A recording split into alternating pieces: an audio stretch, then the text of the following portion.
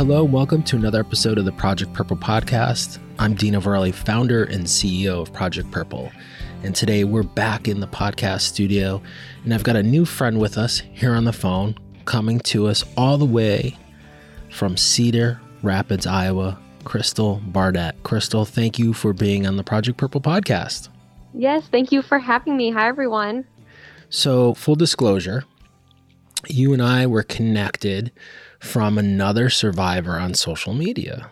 The power of social media and with everything going on, we're recording this right after the election. There's so much noise on social media, I guess, good and bad, right? For both sides. Exactly.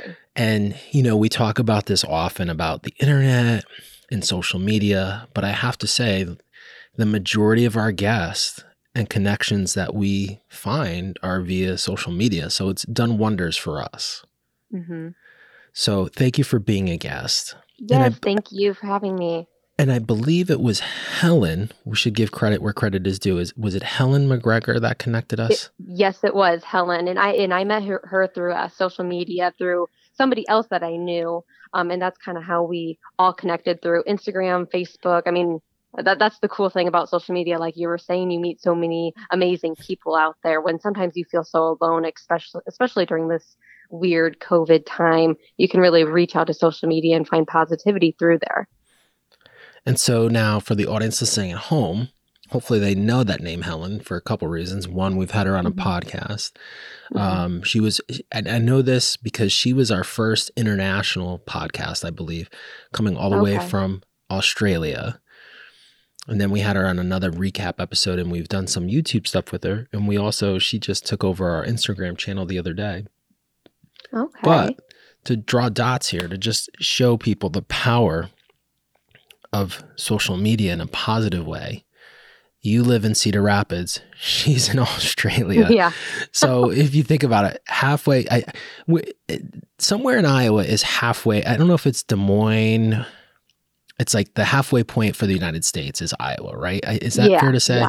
Yeah, I would say. I guess someone can call me out on that, but I think I have a very good feeling that Iowa is like the halfway point. And the reason I know this is I believe outside of Des Moines, I think in Ankeny, which is a little bit north of Des Moines, like Google, Facebook, and Microsoft built these massive, massive buildings. And a donor of ours who will remain nameless, he was a contractor on those buildings. And he mentioned that, they were building these big data centers, Google, Facebook, Microsoft, and I think Yahoo out in Iowa, outside of Des Moines, because it was the halfway point for the United States. Oh, that's cool. I had no idea about that. That's cool. If you ever go out that way, I believe it's like it might even be north of Ankeny, like almost like near Ames or in between Ames and Des Moines there. But he was saying how, it's because of the country and because of land as well is relatively inexpensive when you have to build, these large, massive buildings. But it's a little fact here for you today on the Project Purple podcast about Iowa. But back to where my point is, you've got you in Cedar Rapids, and then you've got Helen on the other side of the world in Australia connecting, via social media, which is just, to me, is just so freaking cool. And I had no idea she was from Australia. Yeah. So that makes it even cooler. I guess I didn't really look into where she was from. I just was, we just met through social media like a week or two ago, not even. And the crazy thing about that, now that I'm just sitting here and thinking about it, I went to Australia right before I was first diagnosed. Like it was one of my huge trips. I was there for a month, and really I came back and I was, everything was fine. Then just all of a sudden I was diagnosed. So just like that whole conversation we just had of her being from Australia. And that was one of my big trips before I even knew anything, and I was there for a whole month. And so I did not know Helen was from Australia. That is so cool. The hair on the back of my neck just stood up hearing you say that. No, seriously, like, how ironic, the irony of, connecting with someone in Australia that connected you with us, and then the fact Yeah. that you were there just prior to diagnosis, which is just Yeah. wild. Yeah. And I made so many friends while I was there. So when I was diagnosed, just months after that, I had so many friends that I met in Australia praying for me and, lifting me up all the way across the world. So I have people there that I know and, um, they're amazing people. So that's just cool. Now Helen's just another one. So That's so awesome. So awesome to hear. Well, on that note, this is probably a great segue. And what we always do with our guests is really give them the first part of the show, the opportunity to share their story. And I will preface this, Crystal, as saying it's up to you. You can go as far back as you want. okay. Give us a little bit of your background and then share with us how you were diagnosed, when you were diagnosed, and what that journey looked like. And then we'll kind of play catch up from there. So Okay. go right ahead. Okay. Well, my name's Crystal Barnett. I was born and raised in Cedar Rapids, Iowa. If you are familiar with Cedar Rapids, Iowa, it's not as big as Des Moines, which Des Moines is our capital, and Cedar Rapids is just a little bit smaller. So I've been born and raised here. I'm super close to my family. I'm literally a 10-minute drive to my parents' house. And then I have 2 younger sisters, and they are super close to me too. And they're like a 5-10 minute drive as well. So we're all super close. So there's that. And really, growing up, I had an amazing childhood. My dad was the owner of a construction company. And then my mom, back when I was just 1 year old, started this amazing dance studio and professional dance team here in Iowa. And we're still around to this day. So really, when I look back at my childhood, it was amazing. And my parents owned these 2 businesses that we were also so a part of, which made us a part of the community here in Cedar Rapids. And gave us like a positive outlook. And I talk about that because with me fighting this cancer right now, it's why I'm still here with the community that I have and how my parents raised me and how we are so close as a family, and just looking at their businesses. And through those businesses, you meet so many other amazing people. And that's kind of how you grow as a person and all that. So really that I really wanted to talk about that.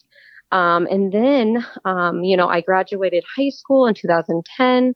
I went to just Kirkwood Community College, which was just a small college. And really, in 2012 is when I went to Australia. I was there for a month. I was so proud of myself, and I went with my school.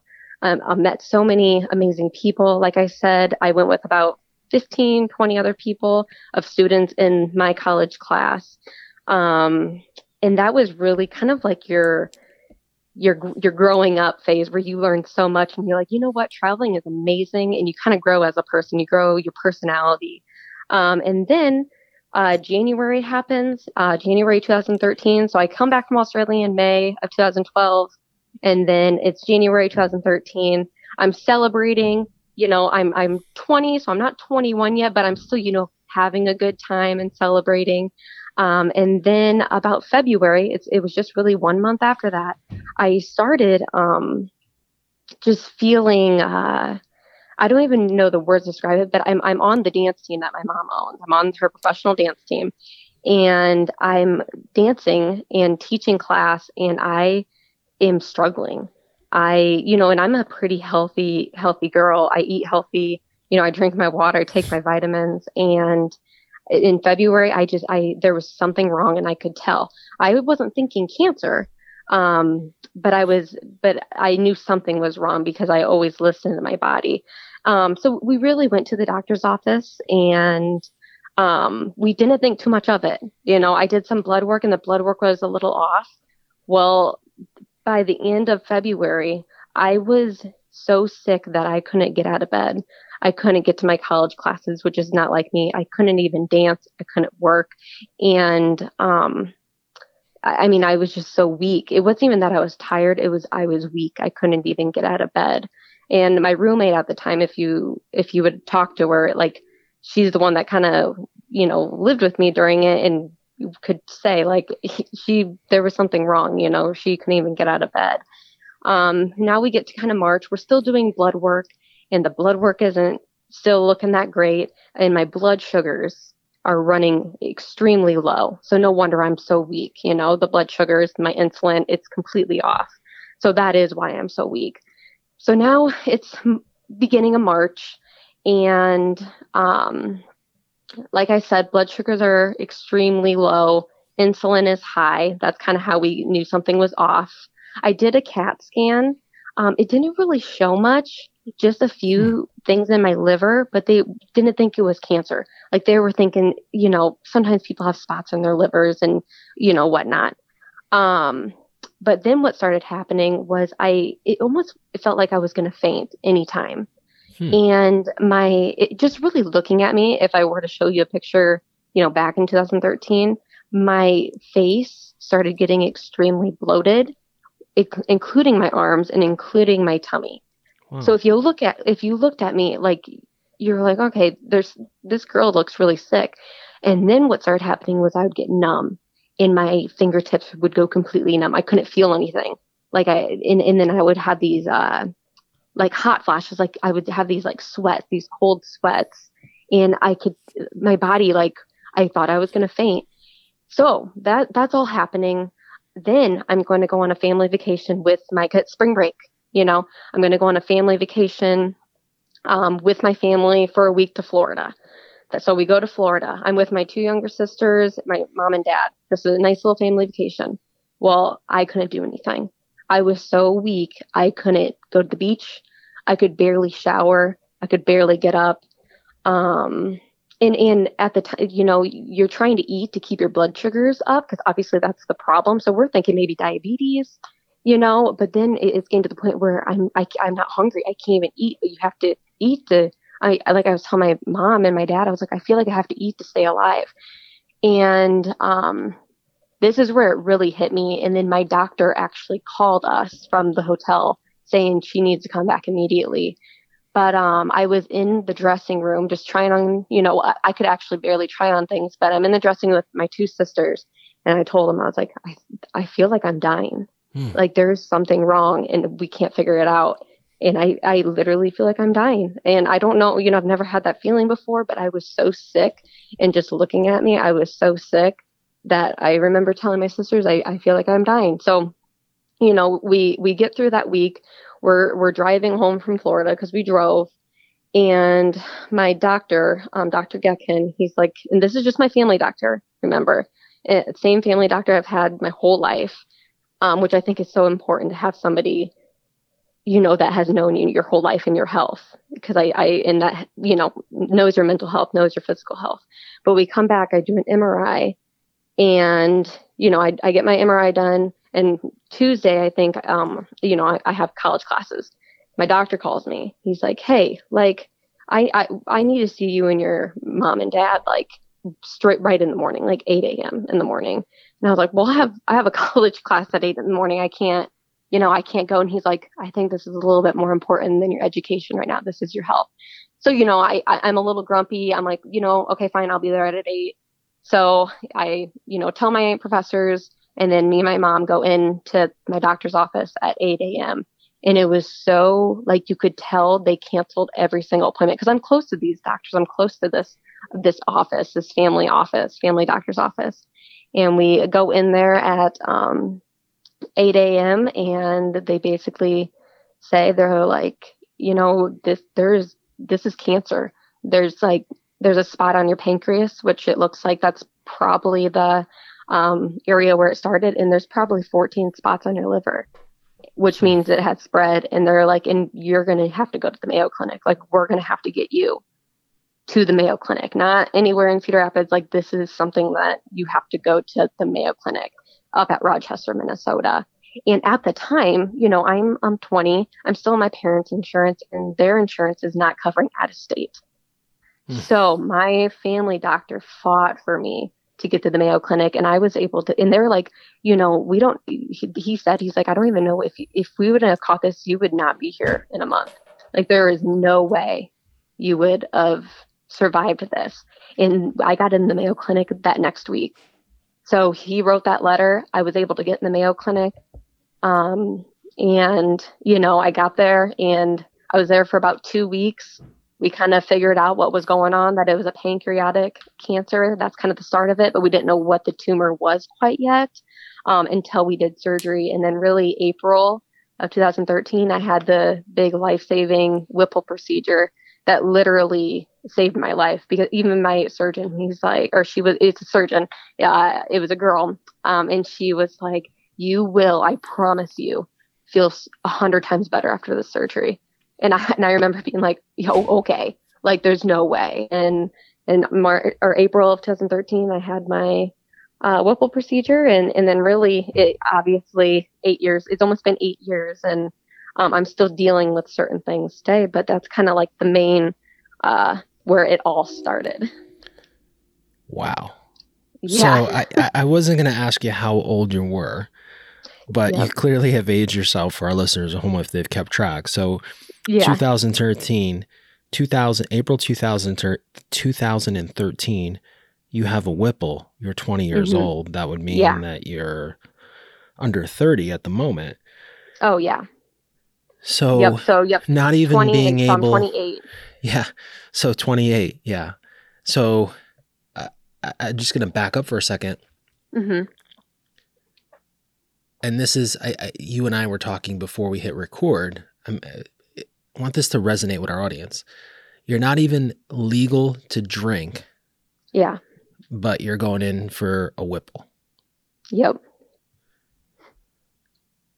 Yeah, no, it was, and just to keep in mind, I've never had any health problems, and I've never even had a surgery. I haven't even had my wisdom teeth out. So this Whipple procedure, this is a big old, 9 hours, 9 to 10 hours. Yeah. They cut you from the top of your, top of your sternum all the way down. So I'm going to back up. And, go ahead. Go ahead. No, and this is actually, I wish I could see I could show pictures, but mine was like from one side of like my belt, so it looks like an upside down. It's like above my belly button. It looks like an upside down smiley face. So it kind of looks like because I know there's some that go up and down, and there's some that go the other way, but that's kind of what mine is. And unfortunately, my surgery was about 16 hours. Oh my God. Because there was so much cancer that was in there, because after, MRIs don't always show everything. No. And they only saw one. Well, in there was two, and there was so many other, my lymph nodes were full of the cancer, my liver, we took out the gallbladder, the spleen, it's crazy. So for someone that had no health problems to go into have a Whipple procedure, it was, that's pretty extreme. Crazy. So I want to back up, because on that note, so you're living this life, you're a professional dancer, which is, that's a lot of work. Mm-hmm. You're watching what you're eating. And when you talk about your symptoms, you're saying you were weak and you were tired and your blood sugar was really low. So question number one was, so did you ever get a test prior to the Whipple saying that you were diabetic, or it was kind of like all signs are pointing to like a pre-diabetes type situation? Yeah.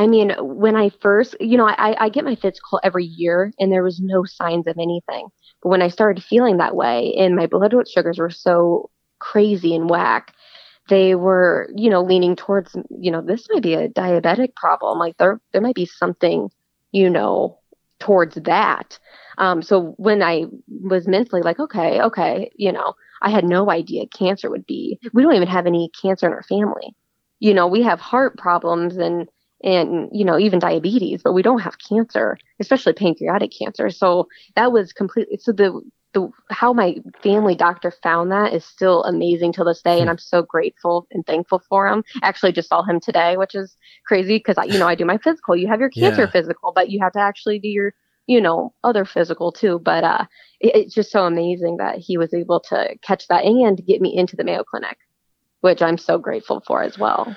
So when we think of pancreatic cancer, and we're in November, pancreatic cancer awareness, and we talk about signs and symptoms, blood sugar, like pre-diabetes or diabetics would be a risk factor. but you didn't present like, and you did say, like, I know you said like you were very hungry, but that was kind of post. The bloating Yep. and the numbness is something new that I've never heard of. Quite Really? frankly. Yeah. Yeah, that's really, I mean, typically people lose weight, and so they go the opposite direction where they're thinning out and not necessarily bloating up. Not in a pretense in terms of before they're diagnosed. There's some bloating that happens post with, chemotherapy treatments and stuff like that. But so you didn't experience any abdominal pain, any back pain, any GI issues or anything? Nope. Nothing. None of that. Nope. You weren't jaundice? Mm-mm. Wow. Yeah, no, I mean, that's just the crazy thing is it hits people so different, and the scary thing at the same time, because it really just goes to show that, like, if you just feel like there's something wrong with your body, just get it checked out. You never know what it really can be. So, and then the numbingness was just another thing that was just, it was just weird when that started happening, because it didn't start happening right away. It was probably honestly towards when the end of life, like when I didn't know if I was going to make it, is when I started having the numbingness of the fingers, and my, I don't even know how to describe it, but my body was just so numb. Like you could touch me and I like couldn't feel it in my fingertips. It's so weird. It's hard to describe, but. So this was all prior to the Whipple. So it's not like the neuropathy after with chemo, I know with a lot of our chemotherapy patients, they have neuropathy because of the chemo and the active ingredients that are doing that, killing your nerve endings and stuff. So this is before. This is so fascinating to me. Yeah. Crystal, because again, and this is like before we hit record, but it's almost so, excuse me, I have a very interesting story to tell. And, for the audience listening at home knows that we interview so many survivors. And there's a gentleman that we interviewed who's also, when he was diagnosed, and I don't quote the exacts on this for me, but Matteo Passero, young gentleman, he was diagnosed 21 or 20, between 20 and 24. Okay. But he had a very similar experience in the sense that he didn't have any routine symptoms. And when I say routine, backache, abdominal pain, jaundice, rapid weight loss, similar to you, where I wouldn't say, and I'm not a doctor, but, someone who just who's weak and tired, that could be the flu, right? Like that could be COVID right now, right? Like someone who's getting COVID, I've been hearing, I've had a couple of colleagues that have had COVID. They say it's like the flu times 100, where they can't even get their head off the pillow. They're so tired. They're so weak, so that symptom alone by itself is so vague in the sense that it doesn't scream pancreatic cancer. And given your age when you were, the correlation I want to make is the proper term here is with Matteo, he had GI issues. He had massive GI issues for like 2 weeks nonstop. But the funny thing, not funny in the sense of it funny, but the irony in his situation was he was still able to eat. It wasn't like he wasn't not eating. He just couldn't keep anything down. And so it's just fascinating to me that there's a correlation of two very young people that went down a similar path with this disease, but had very kind of different, not symptoms or asymptomatic that we would think with jaundice, lower back pain, rapid weight loss, that we typically would associate with pancreatic cancer. So that's where I think like this is really fascinating to me to geek out a little bit here, because we have two people very young experiencing a symptom, that we could say like, tiredness, weakness, that's a sign. Again, it's vague, but it is related, it could be related, if you take that step back and see that your blood sugar is really low. So you're like kind of pre-diabetic in a way, which we know that is a precursor potentially to pancreatic cancer, as is massive GI issues, so it's just fascinating to me that, I've been able to interview two people in their early 20s that had one symptom that was so dramatic, but no other underlying symptoms. And what you said, knowing your body is so important when you know something's not right, but then making sure that you have such a strong advocate in your family doctor. The guy deserves a medal, quite honestly, for, continuing to advocate for you, because a lot of GPs would just sum it up as, you got diabetes. Right. Yep. Or you're so young, it can't be this, you'll be fine. And, and he didn't send me to I'm not bashing Cedar Rapids by no means, but I'm going to the Mayo Clinic. He sent me there, which I'm so, that's just, they saved my life for sure after that Whipple procedure. And 20 years old and diagnosed with that. And I remember telling my mom about, my symptoms, and really when it started in February, just with the tiredness. And I'm a pretty, energetic person. Like, I constantly doing something. I was going to college, and she was like, well, you get enough sleep, And I was like, I'm sleeping, and she's like, well, yeah, are you drinking too much? I'm like, I'm honestly not even, you're in college. I'm going to be honest. And I was like, I can't even go anywhere. Like, I'm so weak. I can't even go anywhere. I'm not doing anything. I'm just, laying around really and trying to figure out what's wrong with me. So when telling her those first symptoms, and then really into February, she just by looking at me, she could tell something was wrong, same with my dad. So. That's so crazy. It's just such a crazy, crazy, crazy story here. So you do the Whipple in 13, and then you said, and we kind of stopped there, but let's talk a little bit about from April 13 to where we are today. You have said, you're continuing to have issues and challenges, and are you doing maintenance therapies, or what has that been like? So really, So April 2013, I did my Whipple procedure, felt amazing. And, I was in the hospital for about 2 weeks with that. That's a big surgery, especially when you've never had a surgery before. And then, so April, and then in May 11th, I turned 21, and I was determined to go to Vegas for my 21st. And then after that, after Vegas was supposed to be like my, another, just making sure everything looks okay. But guess what? I did go to the Vegas for my 21st birthday. So I made sure that happened, even with me cut open. But I had a good old So like a month and not even 6 weeks later. Yeah. Yeah. And my doctors, they're like, if you can do it, live your life. Cause honestly, you might not be around, till they gave me like 23, 24. So I'm like, you know what? Because I was going with the dance team. I was going with this professional team of women, and I had this huge party planned, and I remember texting them in the hospital room. Or it might have been when I was home. I don't know exactly. But I was like, we're going. We are still going and having a good time on my 21st. I don't care how I feel. I'm going. And I'm so glad I did, because I think I recovered really well. Just obviously my spirit and my family and friends and that, but I'm someone that just kind of keeps going and looking for the future. And I think that's why I healed so well. And I'm also young. I was young. If an 80-year-old's getting this Whipple procedure, it's a completely different, I was 20 at the time. You're going to heal a little bit faster, because that's just how, the anatomy works and all that. But then really after Vegas is when I went back to the Mayo Clinic, and I go there every 3 months, every 2 to 3 months, I go to the Mayo Clinic and have my checkup, because they're like, we have to stay on it, to give you a long life. So you got to stay on it and keep going to your checkups and, do your blood work, do your MRI, meet with everybody. But I did start chemo in June of 2013. That was kind of like, I did 6 months of chemotherapy. It starting in June. So that was kind of the next step after the Whipple procedure. And really since then, I've done over 30 rounds of chemotherapy. I've had a surgery to remove some more lymph nodes.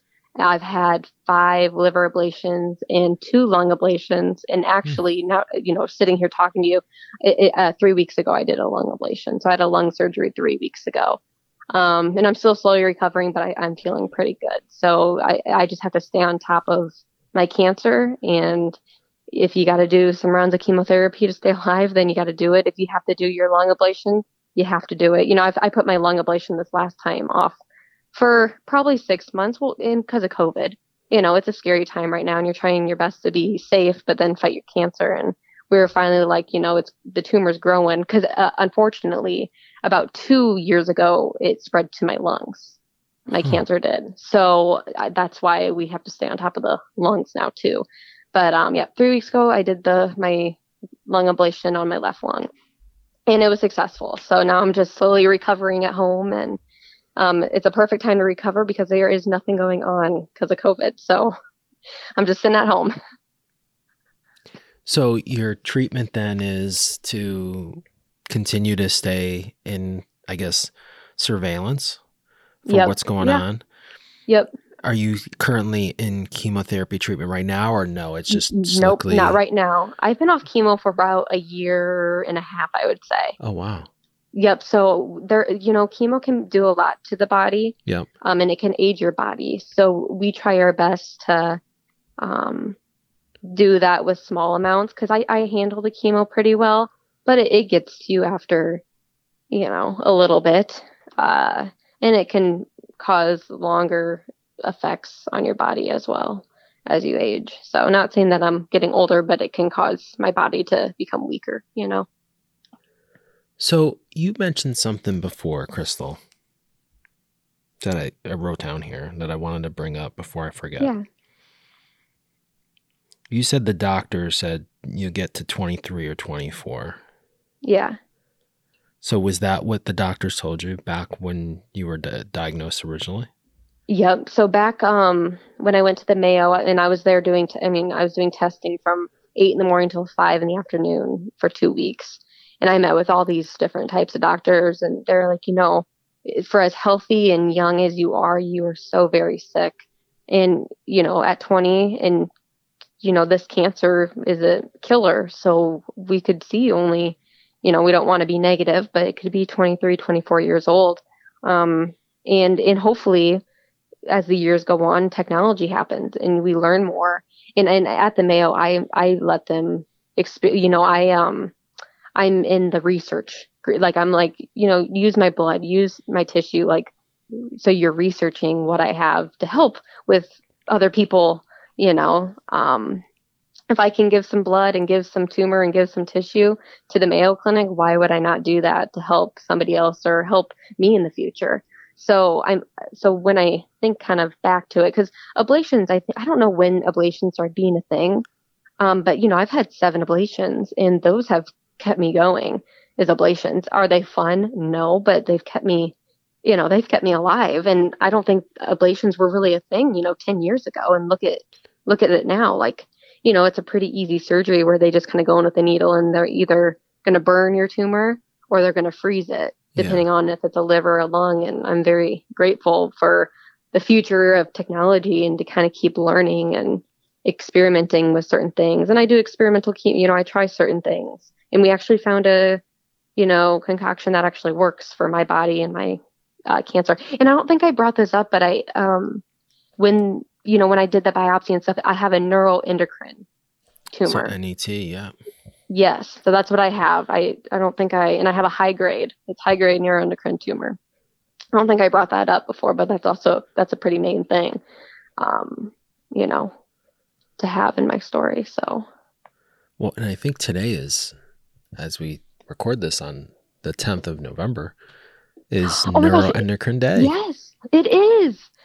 Oh I haven't even looked at my planner today because it is. Yep, November 10th. I'll have to post about that. I always do that. Yeah, because it's zebra. And that's so cool. So yeah. So there's a gentleman who we just recently had on the podcast, Dr. Mark Lewis, who's pretty big on Twitter. I don't think he has a big following. I don't think he's on Instagram or Facebook, but he's a GI oncologist at Intermountain out in Utah. Okay. And he himself is a neuroendocrine tumor survivor that was in his pancreas, and he is he was young as a family Right. syndrome. So I guess knowing now that it was a high grade NET, I know you said there was no family history of cancer, Yeah. but I mean, 2013, the way that cancers were treated is different than how they're treated today with evolution and technology. Have you ever done genetic testing? I have. Yep, I have. And I don't know all the medical terms of it, and I did it so long ago, but I have done it before. Hmm. I just don't know. I don't have much information about that because it was so long ago. But I do remember doing it. I think there's just so much I've actually done that it's hard to kind of keep it all together. But I have done that, and I have nobody in my family. And my mom did have melanoma, but they took it off, and really it was from being in the sun, or and we have freckles. Like if you look at me and my family, we all have Yeah. freckles. So, but they're able to get her cancer, and didn't spread to her lymph nodes or anything. And she's been like, I think 10 or 11 years. Oh, wow. She's been good. So, I don't know if that connects anyway. We always tell, my doctors obviously, but yeah, that's really the only, cancer, I guess. But yeah, neuroendocrine tumors and pancreatic cancer is definitely not a thing in our family. So Interesting. So going back to what the doctor said to you, and I've talked about this, like, I as the interviewer taking notes here, and there's this, I have talked about this on other podcasts. There's like this arc that people are on. mm-hmm. You mentioned your parents before. Dad owned a construction business. I can relate to Yep. that. My dad was a laborer for Yep. 20 plus, 30 plus years. It's a different mindset. Yeah. Your mom, entrepreneur, owned her own dance studio. Very successful dance studio. Yeah. So there's a particular mindset to that, right? Mm-hmm. And you mentioned, doctors told you, yeah, maybe you'll get to 23, 24. Here you are at 28. Yeah. Well beyond that. I know you had, just from doing some research, something happened in 16 that probably back in 2013, probably never thought that would possibly happen. Mm-hmm. That mindset, and that's a good thing. We're going to talk Yeah. about that for our audience listening at home. It wasn't a bad thing. It was a very good thing that happened in your life. But where does that, when a doctor says that to you, like that mindset, where do you think that comes from? Oh, I mean, it's definitely how I was raised. I mean, I think it's so huge how we are raised as children. And I was just so fortunate to have an amazing childhood. And I'm still very close to my family. Today I work with my mom, I'm with her all the time. And they were always like, when I was first diagnosed and I'm sitting in that room, when you're 20, if you're 20 and listening to this, you're invincible. Like you don't have cancer. You're fine. Look, I went to Vegas after a month. Now, would I have done that right now at 28, gone to Vegas after a month of surgery? I don't know. Probably not. But when you're 20 and you get told you have cancer, you're just like, okay, well, let's just get the surgery done. Like, let's get this out of here so I can feel better. And literally that was my mindset. Like, I was like, okay, I'm going to have this surgery. I'm going to get it over with and I'm going to go back to normal life feeling fine. Never in a million years would I have thought at 28 I'd still be dealing with it, which can be emotional to think about sometimes. But, that's life. And that's, I guess, what I was given. And I just try to do my best to spread awareness and use my story. But yeah, definitely having that mindset was from just how I was raised. And, my parents were always like, yeah, you gotta, no matter what it throws at you, you still gotta keep living and doing the best you can. And when people ask, they're like, how do you do it all? Like, how do you keep doing this and still going to dance and work and, taking care of your home, taking care of your health? And I was like, well, you don't really have a choice. Like, you either choose to live or you choose not to live. And I choose to live, and I'm going to choose to live in a positive way, and I'm going to fight the best I can. And I'm going to enjoy everything in life. I'm going to travel, and I'm going to, live life to the fullest because you only get this one life. So I mean, when people ask that, it's like, well, I don't, you have a choice, and my choice is to live and fight till, you can't anymore. So that's kind of my mindset. It's pretty powerful. I don't know how many 28-year-olds have that mindset. Yeah. They're probably thinking, when am I getting back to Vegas? Right. I do love Vegas. I go every year. This year was canceled.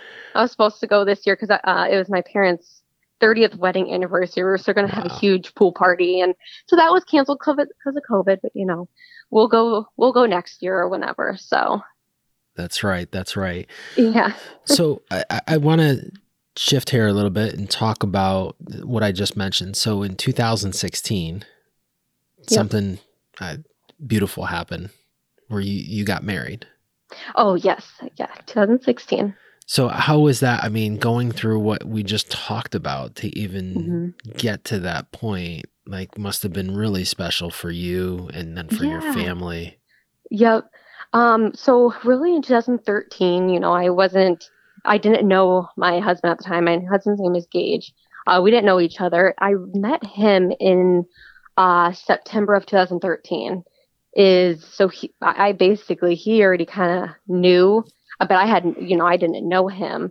But we met in September, and I told him like kind of what's up. But my mom actually does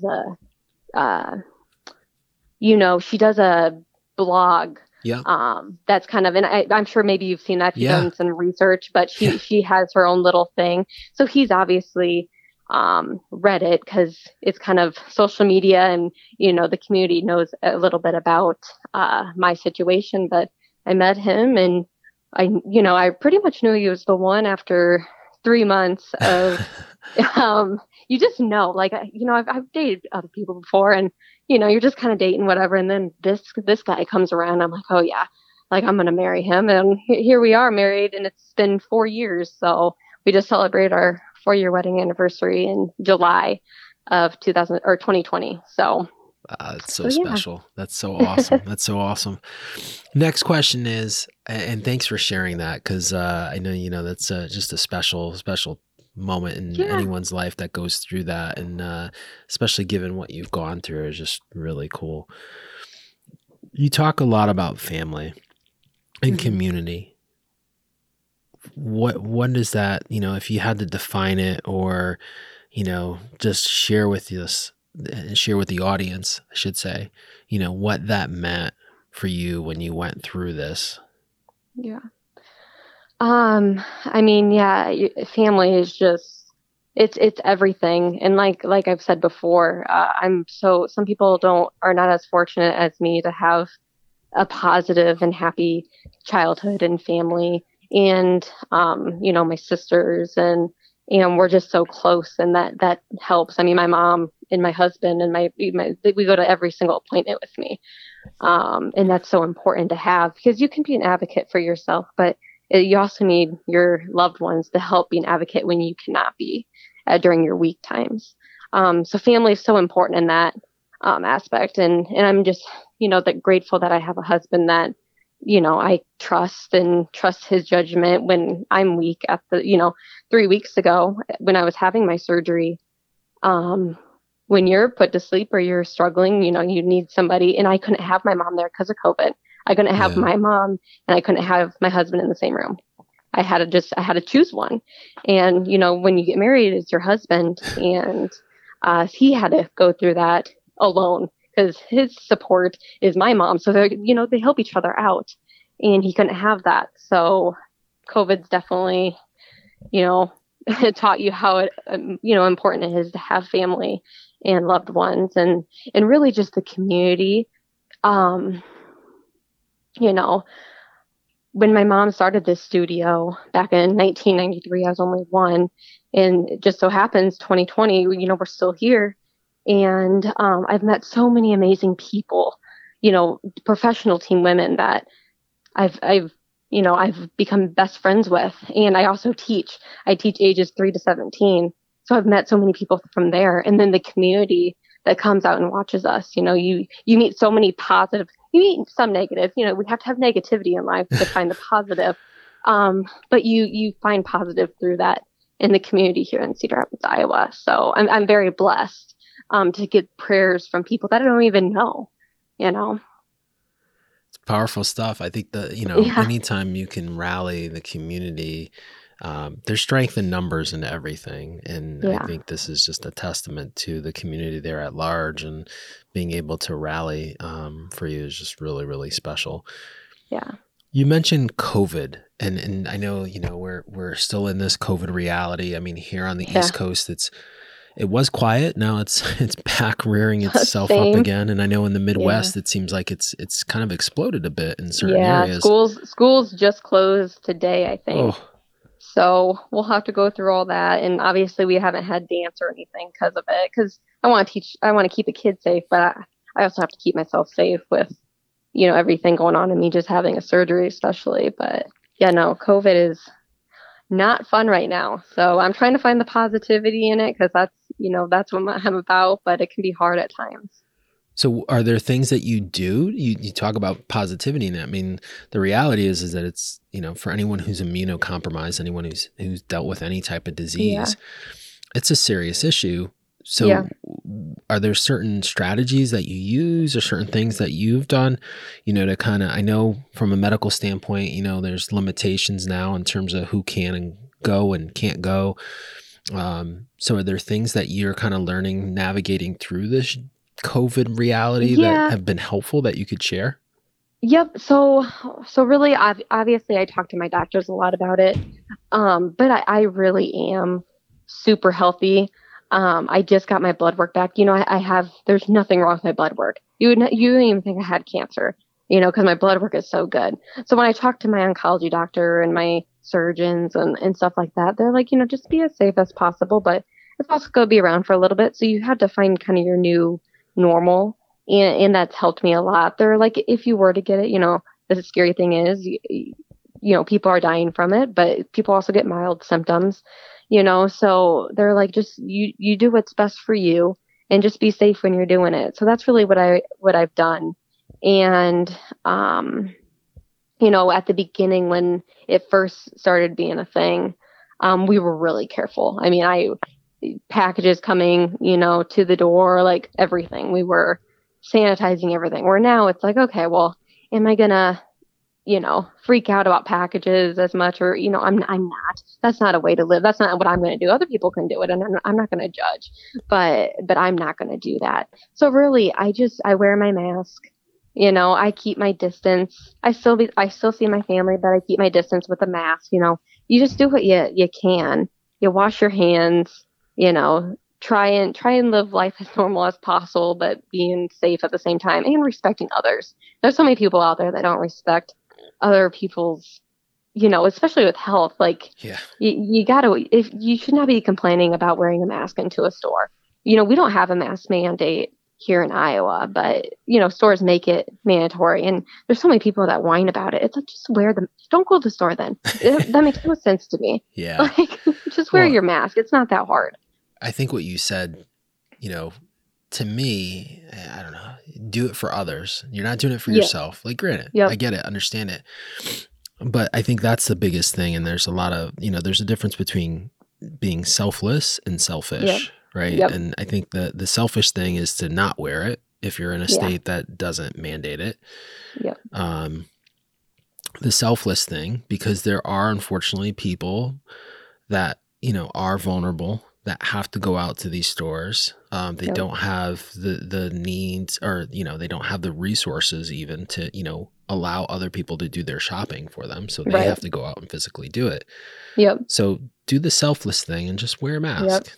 Yep. It's not all day. You're just going in to buy a pack of smokes or get a gallon of milk and then get out of there. It's 10 minutes. It's so easy. And people that complain about not being able to breathe, it's like, I just had lung surgery, so long ago. And I'm not complaining. Like, I had to wear a mask. Like, when you're in surgery and you just had lung surgery, and, I thank God my lung didn't collapse, but, usually it collapses. And I had to wear a mask the whole time, like I did it. You can do it too. So I get it. It's not fun.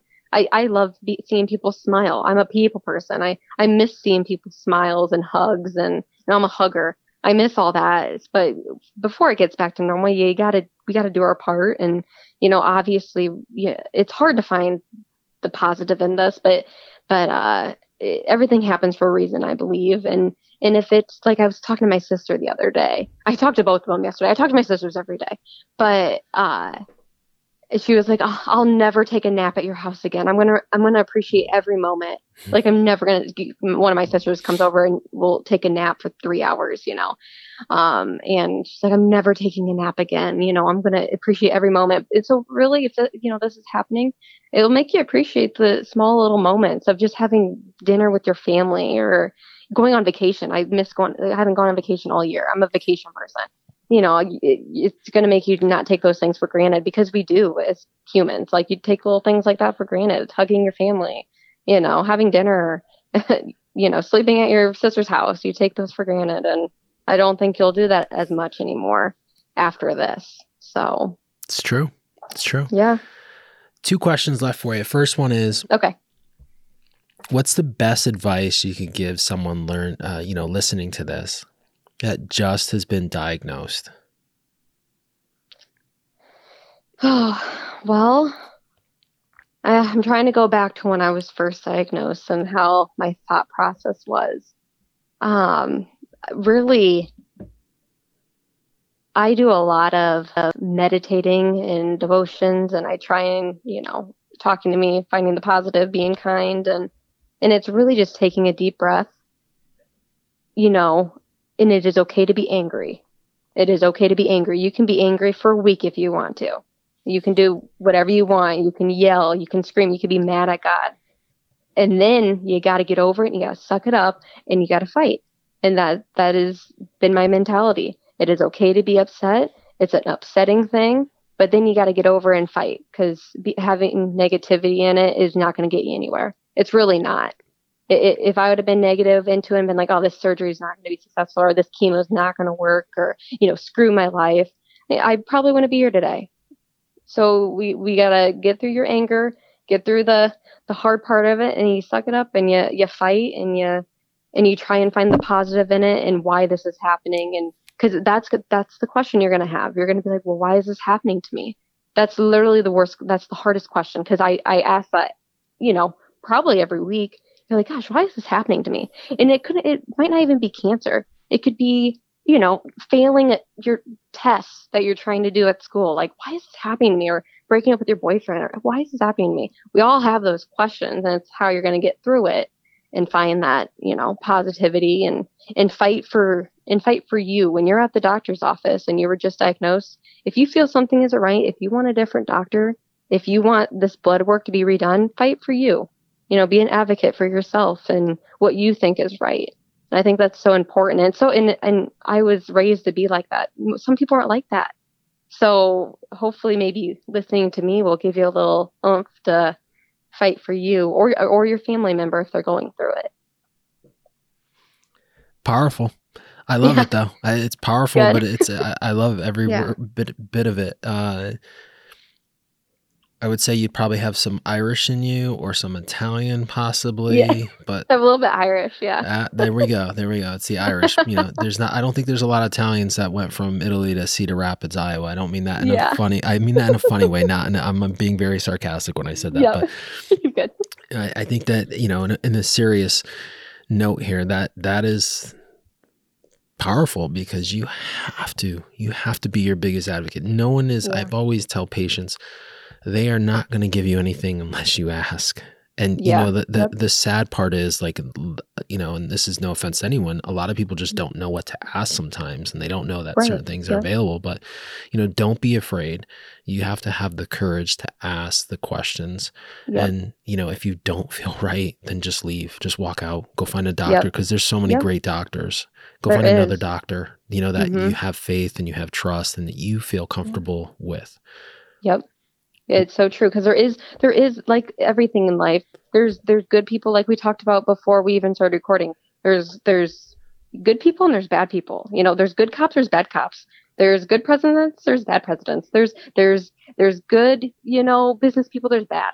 There's good doctors, there's bad doctors. There really is. And I've dealt with bad doctors and I've dealt with amazing doctors. So I've also dealt with bad nurses, and then I've dealt with really good nurses. So it's not abnormal to not have, a bad doctor or nurse or an experience. Just you could have a bad experience. I literally just had a bad experience. I've done really good with all my surgeries, my chemo. I've been so fortunate. I've probably had more bad nurses, when you're in the hospital. But I've been really fortunate, like I've said. But just, I was supposed to have this lung ablation 6 weeks ago, and it went bad because of an anesthesiologist that made a mistake. That's never happened before. I've always had successful surgery. So waking up to not having a successful surgery, and I had to come and redo it all over again. This just happened to me, 6 weeks ago. I was supposed to already be done, and I had to redo the surgery because I had to emergency, stop it because I had a bad anesthesiologist.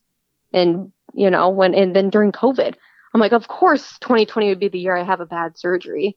But I made it very clear that I was like, okay, well, I don't want the anesthesiologist again. If they messed up, we have to get a different one. And, like I said, everyone, even me being the most positive I can be, I even have bad experiences. So powerful just stuff. How you're going to handle them.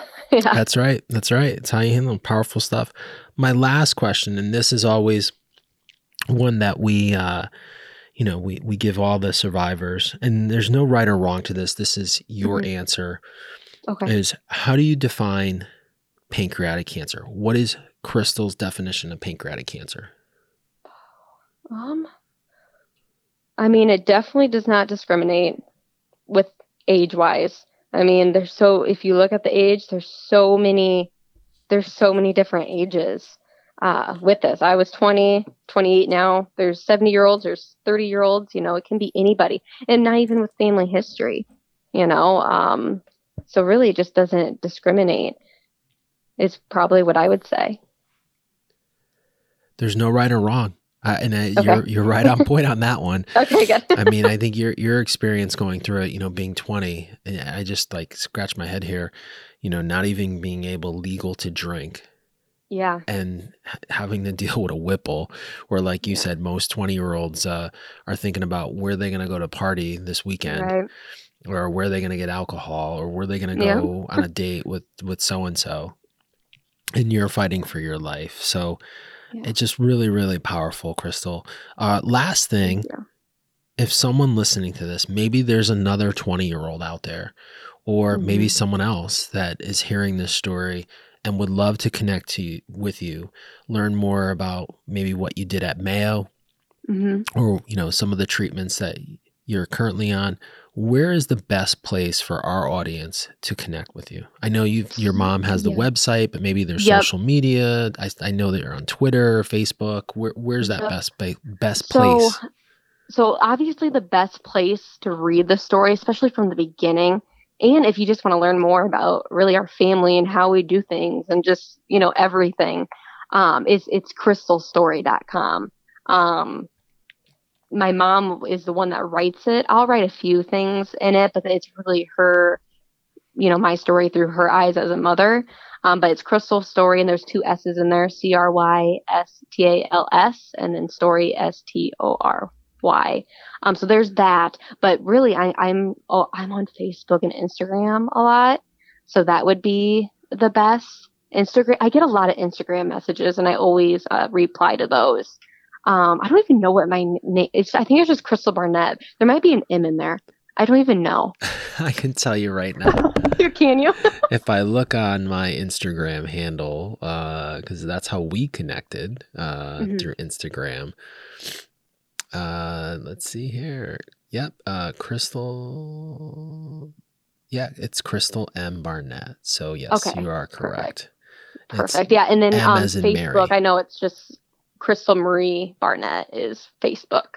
I'm not the greatest at Twitter. I try and be, but I probably won't respond on Twitter because I don't even understand where the mailbox, how you get your messages. I'm just not good at Twitter. Crystal, that's okay. There's there's not many that are good with Twitter. Maybe the one man who's currently our president, he's probably been known to be the best at Twitter, but we'll save that for another day, another story. Yep. which is just funny there. Well, Crystal, thank you for sharing your story and your journey with us. I mean, as I said before we recorded, you know, we talked to a lot of survivors, and this is really the power of this podcast, is sharing all these stories, because every single one is a little bit different, which is fascinating to me, but also very scary. Yeah. And I don't mean to put the fear in our audience, but this is really why we do what we do, because we have to find early detection. I mean, it is critical.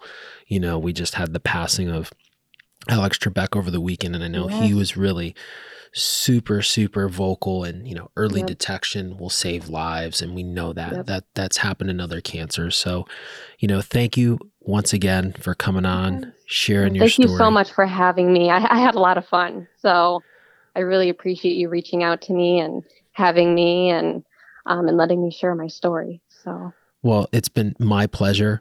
And as we say here at Project Purple, if you love what you hear today, please follow us wherever you listen to podcasts, share this podcast, and until next time, please be safe. And that's a wrap of another episode of the Project Purple podcast.